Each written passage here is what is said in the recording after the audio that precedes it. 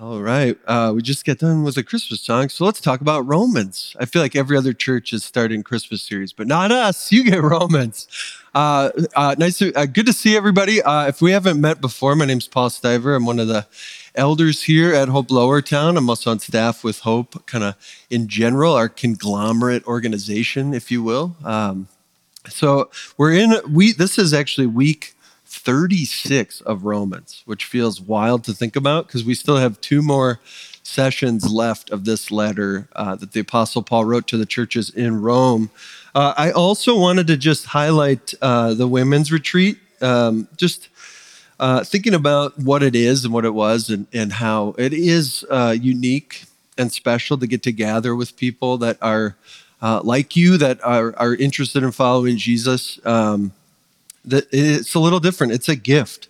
And so thank you to, I think it was Angela Silver and Sarah Mischke that really kind of led that. And I just want to encourage you, if you went and you enjoyed it, don't just let other people plan that kind of stuff. Think about what would be a great way to gather people, invite them in, connect with them, and do that. That's really is. It's a blessing. It's unlike the world there in that sense. We are now today wrapping up Chapter 8, we've kind of been in chapters 4 through 8 titled, How Do We Live Then? And we have seen that it's not a lot about how we live. It's just more truths, as we're going to see. I actually have a handout that the guys are going to pass out to people. I'm going to preach from in a second, recapping Romans 1 through 8 and the things that the Apostle Paul has told us were true of us and are true of us for those that are in Christ. But as we get into that, I wanted to give a quick update. Next week, and then kind of going onward, we will be in our Christmas series, Born Unto Us. That's just going to look at different nativities, as it were, different birth stories in the Bible. So kind of Old and New Testament stories. And I think we'll look at the Jesus birth story as my guess. Haven't looked ahead too far, but so that'll be coming up. And then right after that, we'll get into January. We'll do 2 weeks on vision. And so we're going to kind of look at where are we headed in 2024. What's that going to look like as a church, as a body of believers kind of moving forward together? And then we'll come back after that and be in Romans chapter 9. That'll be session 3 of our big 4-session experience in this letter of Romans. It's, again, 16 chapters. So that's a little bit of that. I wanted to get us talking about, has anyone been to Sleeping Bear Dunes? You've been there, Aaron's been there at National Lakeshore, and Law's been there. All right, I'm calling names out. You get to hear your voice on the podcast later, or your name. So I just learned about this from a little app called, I think it's like TikTok. I've heard of it. It's a new app. But anyway, I think Brian likes it. Just to know, I also like it. But I learned about Sleeping Bear Dunes. It feels like it's not a part of America. Like, look at this water in this photo. It looks like an ocean. That's actually Lake Michigan. But if you look, that's sand going down to the water. And this is how I learned about it. This videos were saying like this is one of the most dangerous places to climb in America, actually. Because if you look, here's maybe another angle. It's kind of hard to see, but that is the descent from the sand down to the water, and then you have to climb back up. And so what we see, if you can read these signs, is enjoy the view here, don't go down. Or another one is warning, getting stuck at the bottom and I think we see on one of these, it's a $3,000 rescue. So what happens a lot is that people, in fact, there was at least a couple of years, I don't know if it's still the case, more rescues happened here than at Yellowstone. Which you're like, Yellowstone is vast and mighty, and this is just a beach. Because people are descending this mega climb thinking they've got it, and then they get stuck and they have to call a helicopter for the rescue. In fact, they interviewed one of the rangers, and he said, why are so many rescues required at this popular northern Michigan destination? He replied, there are many reasons. His name's Joe Lakowski, not to be confused with Mike Wazowski for the Monsters, Inc. fans out there. And he's a park ranger and coordinator of search and rescue operations at Sleeping Bear Dunes. He said 2 of the most common locations, there's kind of 2 spots for rescues along the National Lakeshore are below the dune overlook, what we were talking about, along the Pierce Stocking Scenic Drive, and along the dune climb trail leading to Lake Michigan. The level of challenge involved in making it to the water in both locations is deceiving. A sign at the top of the dune overlook warns visitors that a climb down the steep slope may require 2 hours of effort to make it back to the top. Along the dune trail, a sign warns that the water is 1.3 hilly miles away. The round trip for that is 3.5 miles. He continues. He says, the distance can be deceiving. The water appears to be just over the next dune, but then one dune turns into two, two into three, and three into four until climbers have been hiking for hours. There's virtually no shade along the trail on a hot sunny day. Hikers fail to heed warning signs. People don't necessarily envision these risks, Lukowski said, noting how many vast mountainous parks out west appear more dangerous. People don't view Sleeping Bear Dunes as a wilderness park because you drove there. I just found this really interesting as I learned about this place. And then what he highlights here in this quote, that people are deceived in the sense. The distance deceives them. Dunes are deceptive. The water seems like it's right there, that they don't envision the risks because they drove there. I'm sure this would be me, and I'd be like, what have I got myself into? I hopefully wouldn't have to call the helicopter for rescue, but don't have a spare 3K lying around. But so that's what we see, though, is that there's kind of like, even in this, we know the grandness of it, we feel like we understand it, but there's some sort of a self-trust that kicks in and says, you look at that huge descent to the water, we look at these dunes and we say, no, I can do that. I can handle that. I drove here. That's what we're going to be looking at today, is that it's very easy in life for self-trust to kick in.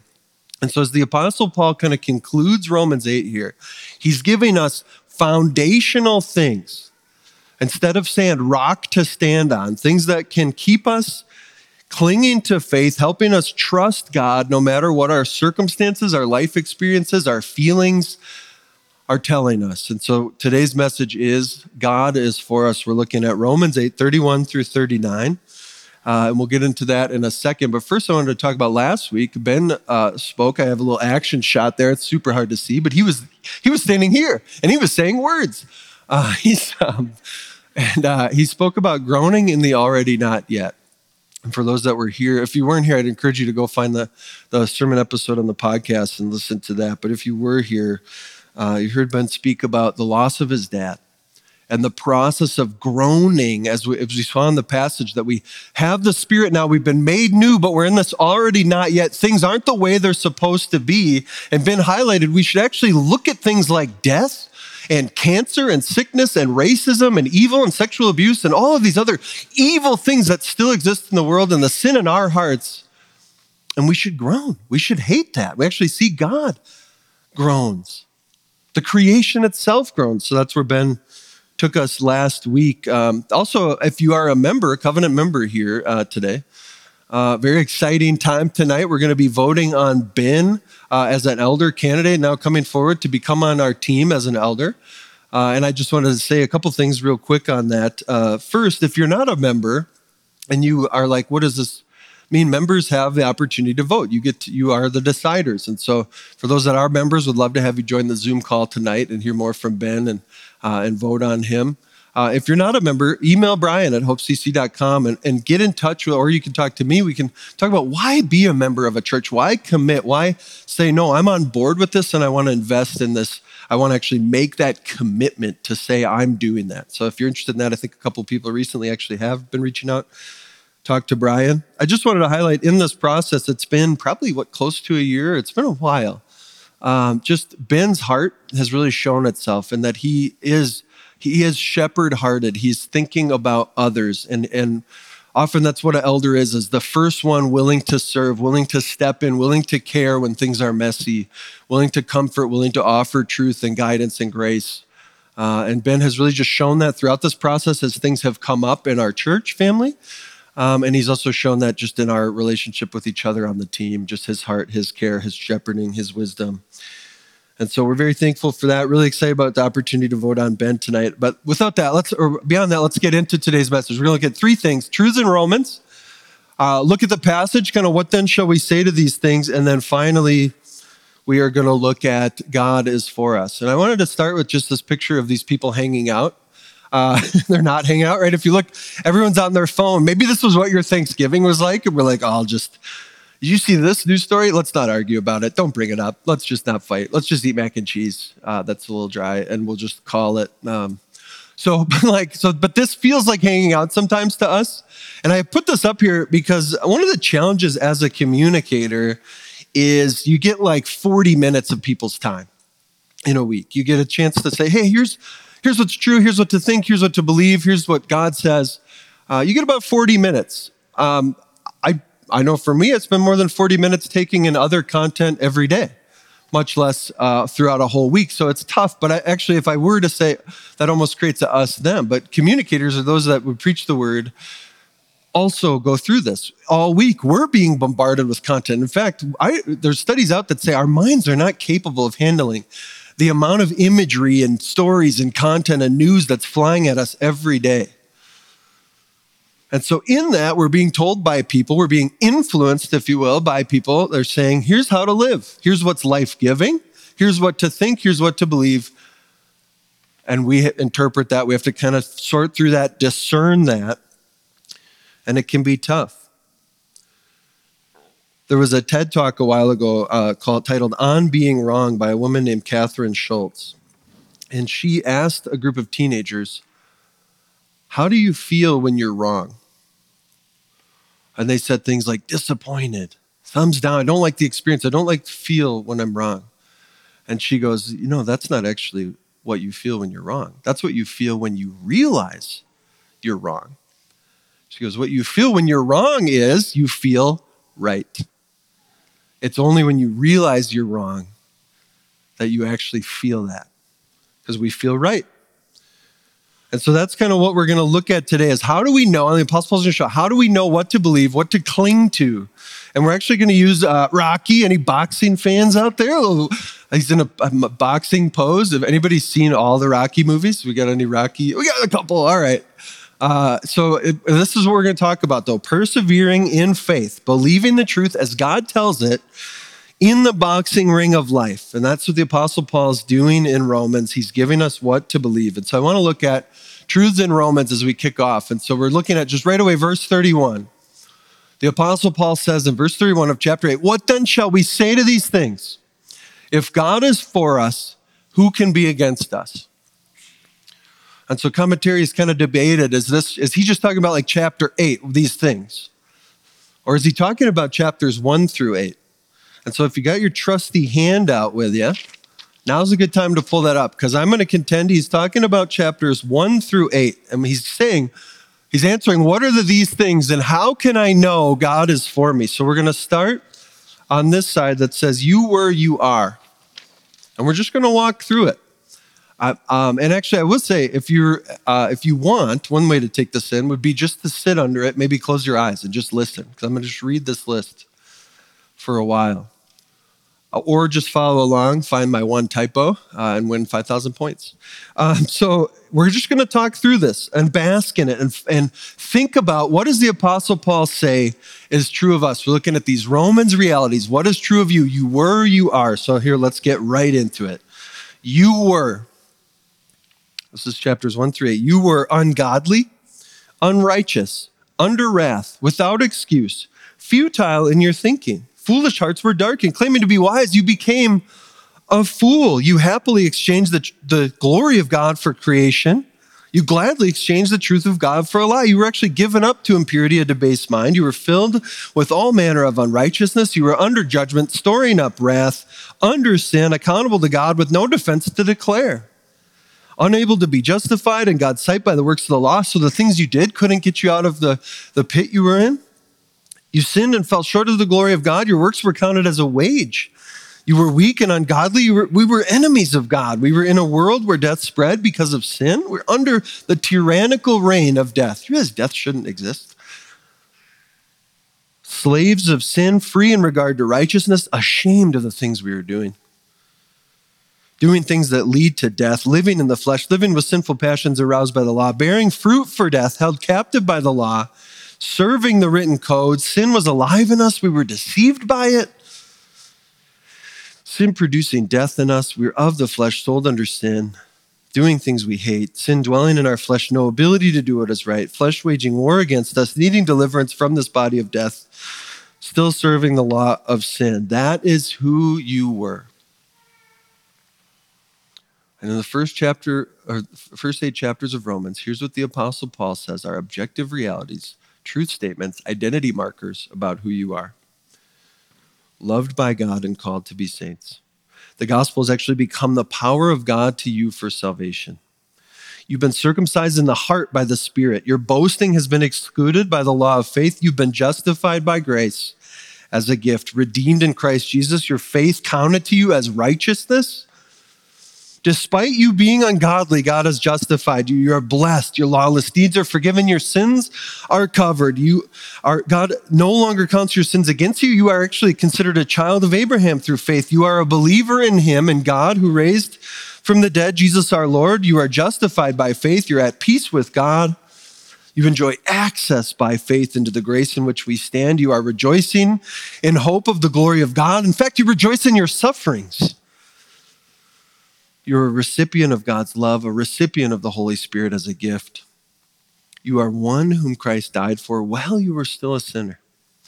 You're justified by the blood of Christ, saved from the wrath of God, reconciled to God by the death of his Son, saved by Christ's life, rejoicing in God, a recipient of reconciliation with God, receiving an abundance of grace, receiving the free gift of righteousness, justified by Jesus' act of righteousness, by his obedience. You are dead to sin, no longer to live in it, baptized into Christ's death, raised with Christ by the glory of the Father. You are walking in newness of life. You've been united with Christ in a death like his, and you are united with him in a resurrection like his. Your old self was crucified with him.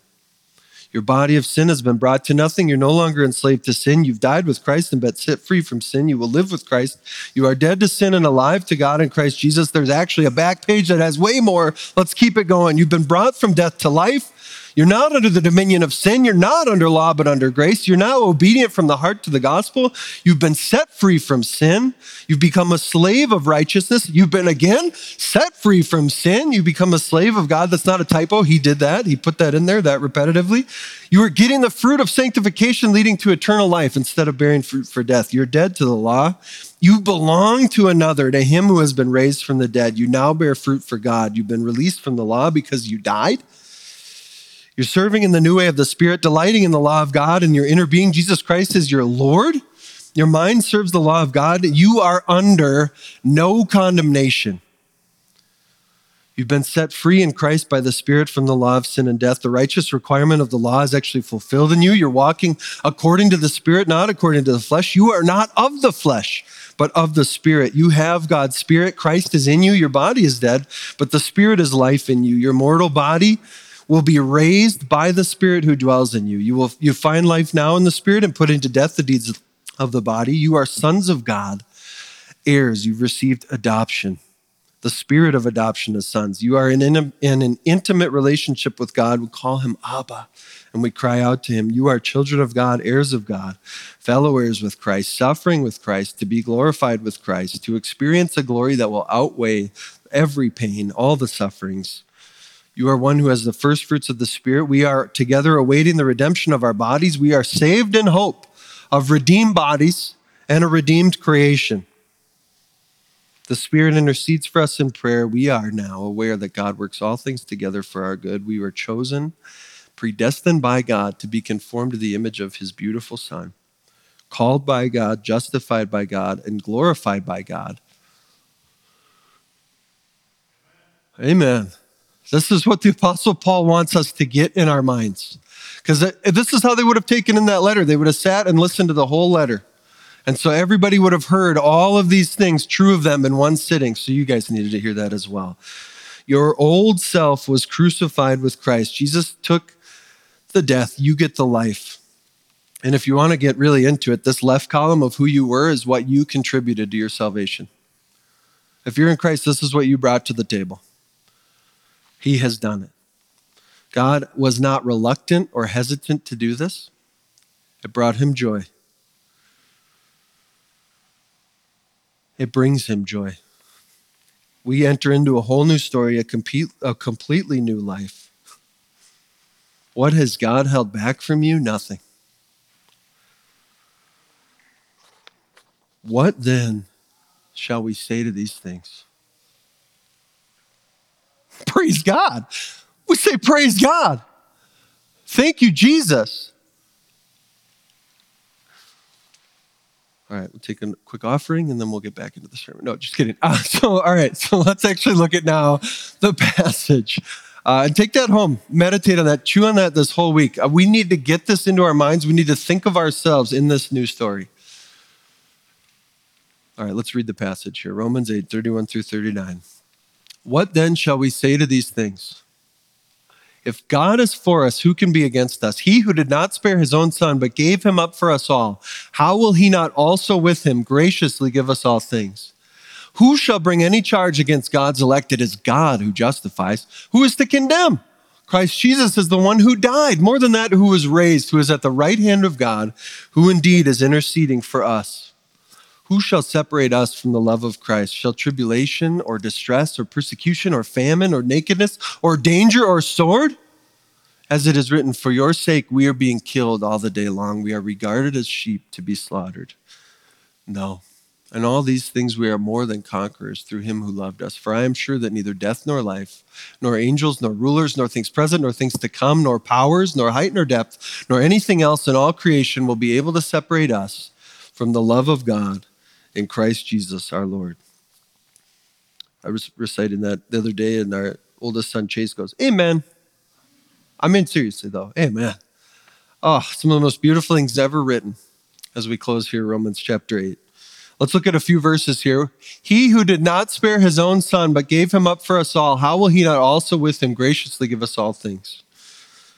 So what we learn here is that God will give us everything we need on the path, on this journey of life, on the path of perseverance and faith. He's going to meet our spiritual needs and our material needs, which means we can trust him. You know, the initial lie in the garden, the very beginning of the Bible, Genesis chapter 3, the initial lie is God is not good. God's holding back. God does not have your best in mind. You should be God. This verse shows us, no. We can trust him. We can see that he's already given his son for us. If he's given his son for me, I know I can trust him with everything else. Verse 33. Who shall bring any charge against God's elect? It is God who justifies. Just note the logic here. Who we ultimately know would receive any charge brought against us. Our sin is ultimately against God, so any accusation against us ultimately would be brought before God in kind of a courtroom, as it were.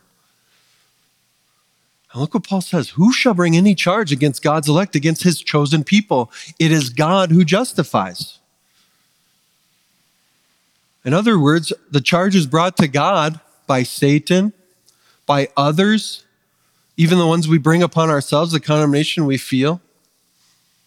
God greets at the door of the courtroom and says, no, I justified this person. You can't even bring that charge in. Now, obviously, that doesn't mean go be a jerk, but it means you're justified, you're okay. We answer our condemnation that we feel with Romans 8:1. There is therefore now no condemnation for those who are in Christ Jesus. Verse 34, who is to condemn? Christ Jesus is the one who died, more than that, who was raised, who is at the right hand of God, who indeed is interceding for us. You see what it's saying here? The one who had the right to condemn, who lived the perfect life, who was the only person who could have looked down his nose at us, where we always have to look down our nose at people who are just sinners like us. The one who could condemn, what does he do instead?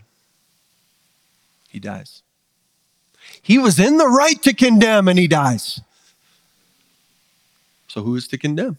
Not only that though, he was raised, and not just raised, at the right hand of God in the seat of authority, interceding for us, claiming us in his rightful place.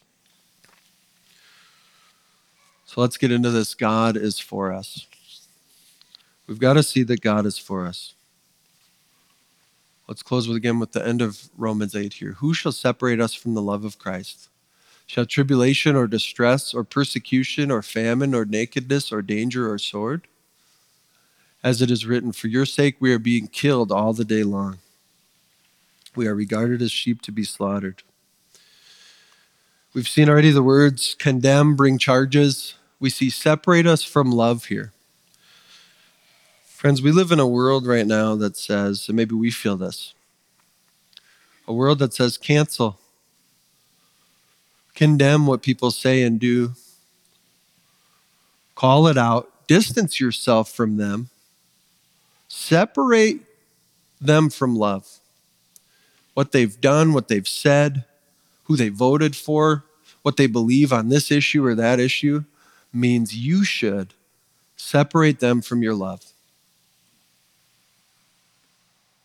Don't spend time with them. Maybe boundaries, just boundary them into maybe you see them a little bit. Maybe we felt some of this at Thanksgiving.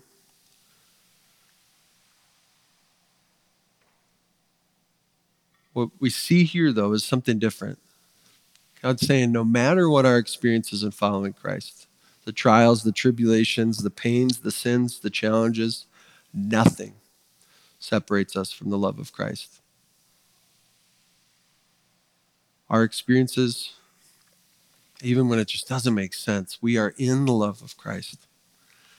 In fact, the quotation is from Psalm 44 that says, in verse 23 through 26 of Psalm 44, the Apostle Paul using this, kind of calling back to this. It says, "Awake, why are you sleeping, O Lord? Rouse yourself. Do not reject us forever. Why do you hide your face?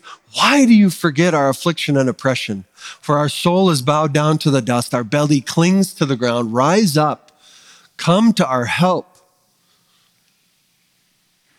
This psalm here in the Old Testament is a plea from the people of God for relief, urgent relief in times of distress.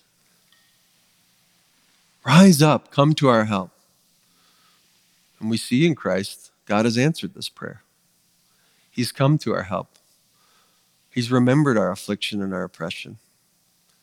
Instead of rejecting us, he accepts us in Christ. Instead of hiding his face, he looks to us as his children. Continuing on, Romans 8:37 through 39. No, in all these things, in all these sufferings, we are more than conquerors through him who loved us. For I am sure that neither death, nor life, nor angels, nor rulers, nor things present, nor things to come, nor powers, nor height, nor depth, nor anything else in all creation will be able to separate us from the love of God in Christ Jesus our Lord. So again, Paul has given us truths to cling to in our lives. And he calls us more than conquerors through him who loved us.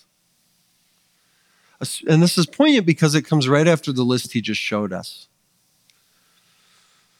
So the truth is, we are more than conquerors. Nothing can separate us from the love of Christ, but our experience is trial, tribulation, suffering, dying to sin. It feels painful. It feels disorienting, but this truth reorients. So thought about it, and that's where Rocky comes in. It's kind of like living in a boxing ring and getting punched. This was the best one I could find. Rocky's gets smoked here by Ivan Drago. This is my best, I think it was a Russian accent. But the thing is, right, we have to think about this. This is really urgent. Whether you're in here as a believer, you say, my faith is in Christ, or you're in here and you know what? I don't think I buy this stuff, but I want to hear more. This is urgent for us. How do the punches of life cause us to respond? And if you're a believer, what do the punches of life cause you to believe about God? And just to have a few here, they're hard to see from this list. I realize now that they're very tiny on the screen. So if you have really great vision, thanks. Good for you. But many of these are not unique to Christians, but let's look at some of these here. We already saw our list: tribulation, distress, persecution, famine, nakedness, danger, sword. There are many Christians around the world that experience these things. Christians in Iran now being arrested almost immediately upon their profession of faith, right? This is real. We don't experience this one as much, though. Far more, we experience loss, illness, stress, anxiety, loneliness, sin struggles, emotional turmoil, conflict, losing friends, suffering, family pain, aging, unrealized dreams, and the list could go on and on. Marital conflict, relational strife, all kinds of pain. What do we do? How do we respond? What do we believe when life punches us? I want us to really evaluate what we believe and how it causes us to respond. I want to grab a specific example. I want to zoom in on anxiety in particular. What does it look like to have faith in the ring of life if you wrestle with anxiety? And now, just a quick definition, the way I'm thinking about anxiety for this is worrying to control the future. I want to control the future by worrying about it, by stressing about it, by having anxiety about it. So I'm not getting into necessarily the physiological component of anxiety. I'm kind of more staying in the mental side of things, the things we think and believe and how that impacts us. So that being said, what does it look like to have anxiety or to wrestle with anxiety in the ring with God? Here's some things that are true. We can always remember. God is for us. God is in this with us. If God gave his son for me, I can trust him with all of my needs. I'm not defined by my anxiety, but what God says is true of me. God is in control. The outcomes are known. I'm okay. I'm loved. I'm secure. I matter to God. It will work out. That's what's true in the ring. And because of that, we feel secure in the storm or as the punches come, because it's still a storm. I chose anxiety because it's pretty universal and it's brutal. We all deal with this in some way. But with God, we actually can remind ourselves these truths in the midst of even the height of our experiences or our feelings. So that's what life looks like in the ring with God. What about without God? Facing anxiety without God. It all depends on me. I have to fix it. I have to figure it out. I have to make it happen. This is like a descriptor of my 20s, this right column, just in general, how I felt almost my entire 20s without Christ. Will I be enough? Will my needs be met? I find myself grasping for solutions and control, desperate for relief, maybe manipulating people to calm my anxiety. I'm on my own. The outcomes are unknown. Am I okay? Am I loved? Will it work out? And I'm left feeling insecure, hopeless, overwhelmed.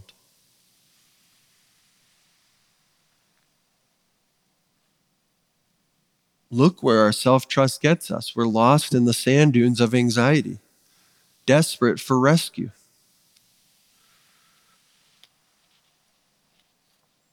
And here's the reality. I got another picture of Rocky. This is just too great. He's just smoked in the face a bunch. But this is what it's like to live in the world. My grandma used to say, old age ain't for wimps. And I'm going to change it and say, also young age ain't for wimps. I'm not that young, but you know what I mean.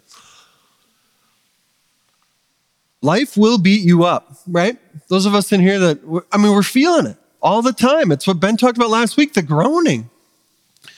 Where do you look? What do you believe about God? Are you building your house on the rock of his truth or on the sand of yours?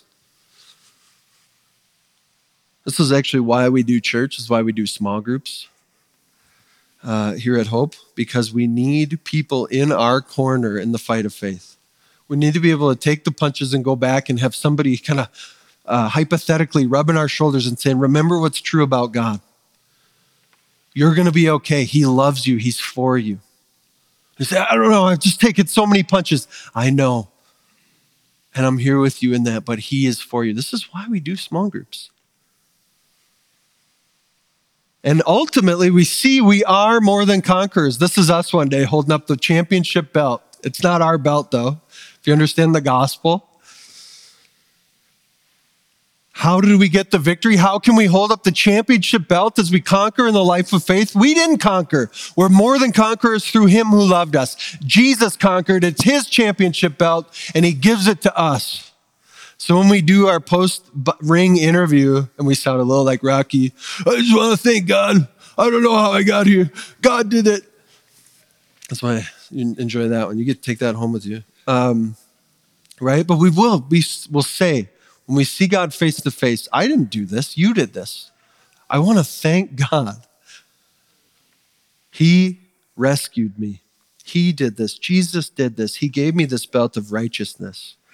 I am more than a conqueror because of Christ. You realize how much that frees us from living in fear? But we have to ask, how did Christ conquer? How did Christ conquer? And we actually see it in our passage. Again, to highlight, we have this language, bring any charge, condemn. Our culture says right now, one of the things we tend to believe is that the best way to love someone is to agree with them. The best way to love someone is to affirm who they are. And if you don't, or they don't affirm you and who you are, your right then is to bring charges against them, to condemn them, to separate them from your love. We have little space for disagreement. We're feeling that. We're all feeling that. I think every one of us, whether we admit it or not, is a little worried that someone's going to come with some charge on us, some form of condemnation from our past, and say, I know who you really are. But here's where the gospel comes in. The gospel is this: Christ took our charges. Christ stood in our place, took our condemnation. Christ died in our shame, exposed on the cross, so that we could be secure in God's love. We could know in our hearts, God is for us. God is for us. Again, we see Christ in Romans 8:31 through 39 here. This tribulation, this distress, this persecution, this famine, this nakedness, this danger, this sword, being regarded as a sheep to be slaughtered. Paul uses it to describe us and what it feels like to follow Christ in this world. But this is Christ's lived experience. This is what Christ's life was. Tribulation, persecution, nakedness, sword. In this case, the cross. He is the ultimate slaughtered sheep. Do you realize Jesus was separated on the cross from the Father's love so that you can now know you never have to be? Treated as sin, taking our condemnation, taking our charge so that we now are righteous. We have the championship belt.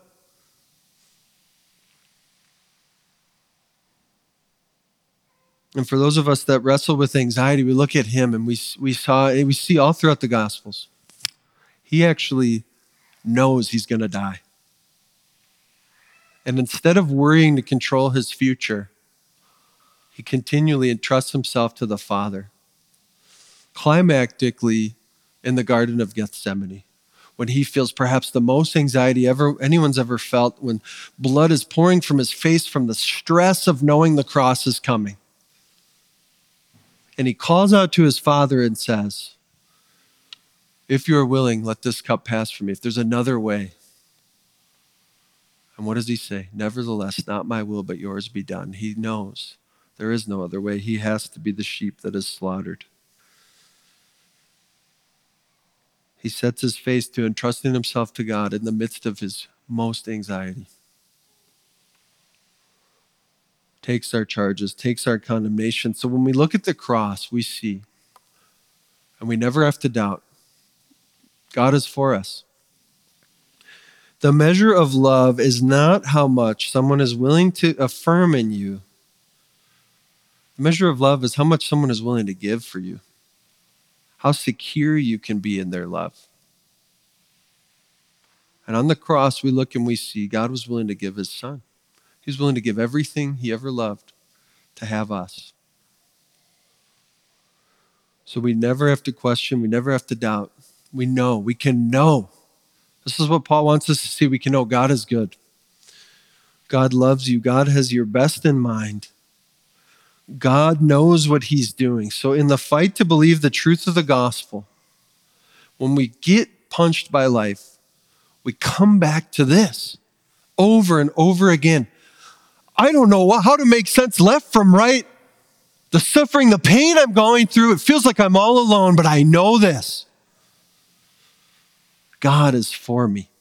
What I'm facing can't be because God's not good. It can't be because he doesn't love me. It can't be because he doesn't have my best in mind. It can't be that he doesn't know what he's doing. This is a game changer. And this is what the Apostle Paul wants us to see and live in this story. God is for us. I remember the other day, this was a couple months ago, I was giving our youngest son, Brooks, a bottle. And I was like, let's watch something while we're hanging out. As a bottle takes a while. So I was feeding him. I throw on ESPN and I watch ESPN, and there was Special Olympics were on. So I threw it on, and they were doing shot put. It was female athletes were doing shot put. They're throwing shot put. And they get done. They kept kind of showing this one gal would get up to throw, and she'd throw a shot put, and she'd go back, sit down. That's kind of how it worked. But they kept cutting over to the sideline behind this fence was her dad. And he was dressed like a coach as well, but it was her dad. When they get done throwing the shot put, and they were walking off the track, kind of going, if you ever did cross country or track or anything, right? You kind of get done with field events, you kind of walk off the track, you go around the fence, you talk to people. And they kept cutting over to this dad. She's walking off the track, and they keep cutting over to this dad. And she's kind of walking. She's a little tuned out to what's going on. She's just walking off the track, but he's trying to get her attention. She got third place. She threw the shot put third farthest. And he's over there, and he's like, third, third, third. He's ecstatic. He's so proud of his daughter. Third, you got third. It's not even first, right? In our American mind, we're like, it's not even first. Third. And she looks over and sees her dad. She was kind of tuned out, like I said, wasn't paying attention. She sees her dad delighting in her. And the way she walked off that track, chest held high, she was so proud. When we look at the cross, that's God saying, I am for you. I am for you. You're my son. I am so proud of you. I've got your back. I'm in your corner. You know, it's great to have small group friends in our corner, but God, the God of the universe is in our corner. He's got our back. He's good. He loves us. He knows what he's doing. So as we close, if you're not a follower of Christ, believe in him today. Don't waste any more time. Believe in him today. And if you are in Christ, just this week, you are secure in God's love. Nothing changes that. So as we close, just let's fight together to believe this truth, to dwell on these realities, to praise God when we say, what should I say to these things? We just praise him. We're going to move now to a time of communion. We've got kind of bread and juice on these sides, and then the ones in the cup are gluten-free if that's a need, kind of on both sides. Communion is our chance to remember God is for us. When we hold the bread, we take of it, we eat of it, we know he died for our sins. When we drink the blood, we know we are secure in his covenant and his love. Here at Hope, we don't ask you to be a member of this church or any church. The only thing we would ask is that you're a follower of Jesus, that you've said yes to him, and we'd love to have you take this meal and remember that God is for us and that he's done everything we need in Christ. I'm going to pray, and then the band will come up. We'll sing a couple more songs, and we'll conclude with communion and song. Heavenly Father, we praise you that for all time you've been for us. And the high point of the clarity on that reality is the cross of Christ, where your Son hangs in our place, where he takes our charges, our condemnation, our enmity, our hostility to you, and turns it into peace and reconciliation, access, secure love. God, nothing in this world changes the way we live like knowing we are loved. And so I pray for us this week, Lord. Would your cross loom large? Would we believe that you're for us? Would we know how secure we are in the love of Christ? And would that compel us to then continue to cling to the truth, fight the good fight of faith as we believe in you and take the punches of life that are so ready to come at us every week. God, we praise you for your grace. In Jesus' name, amen.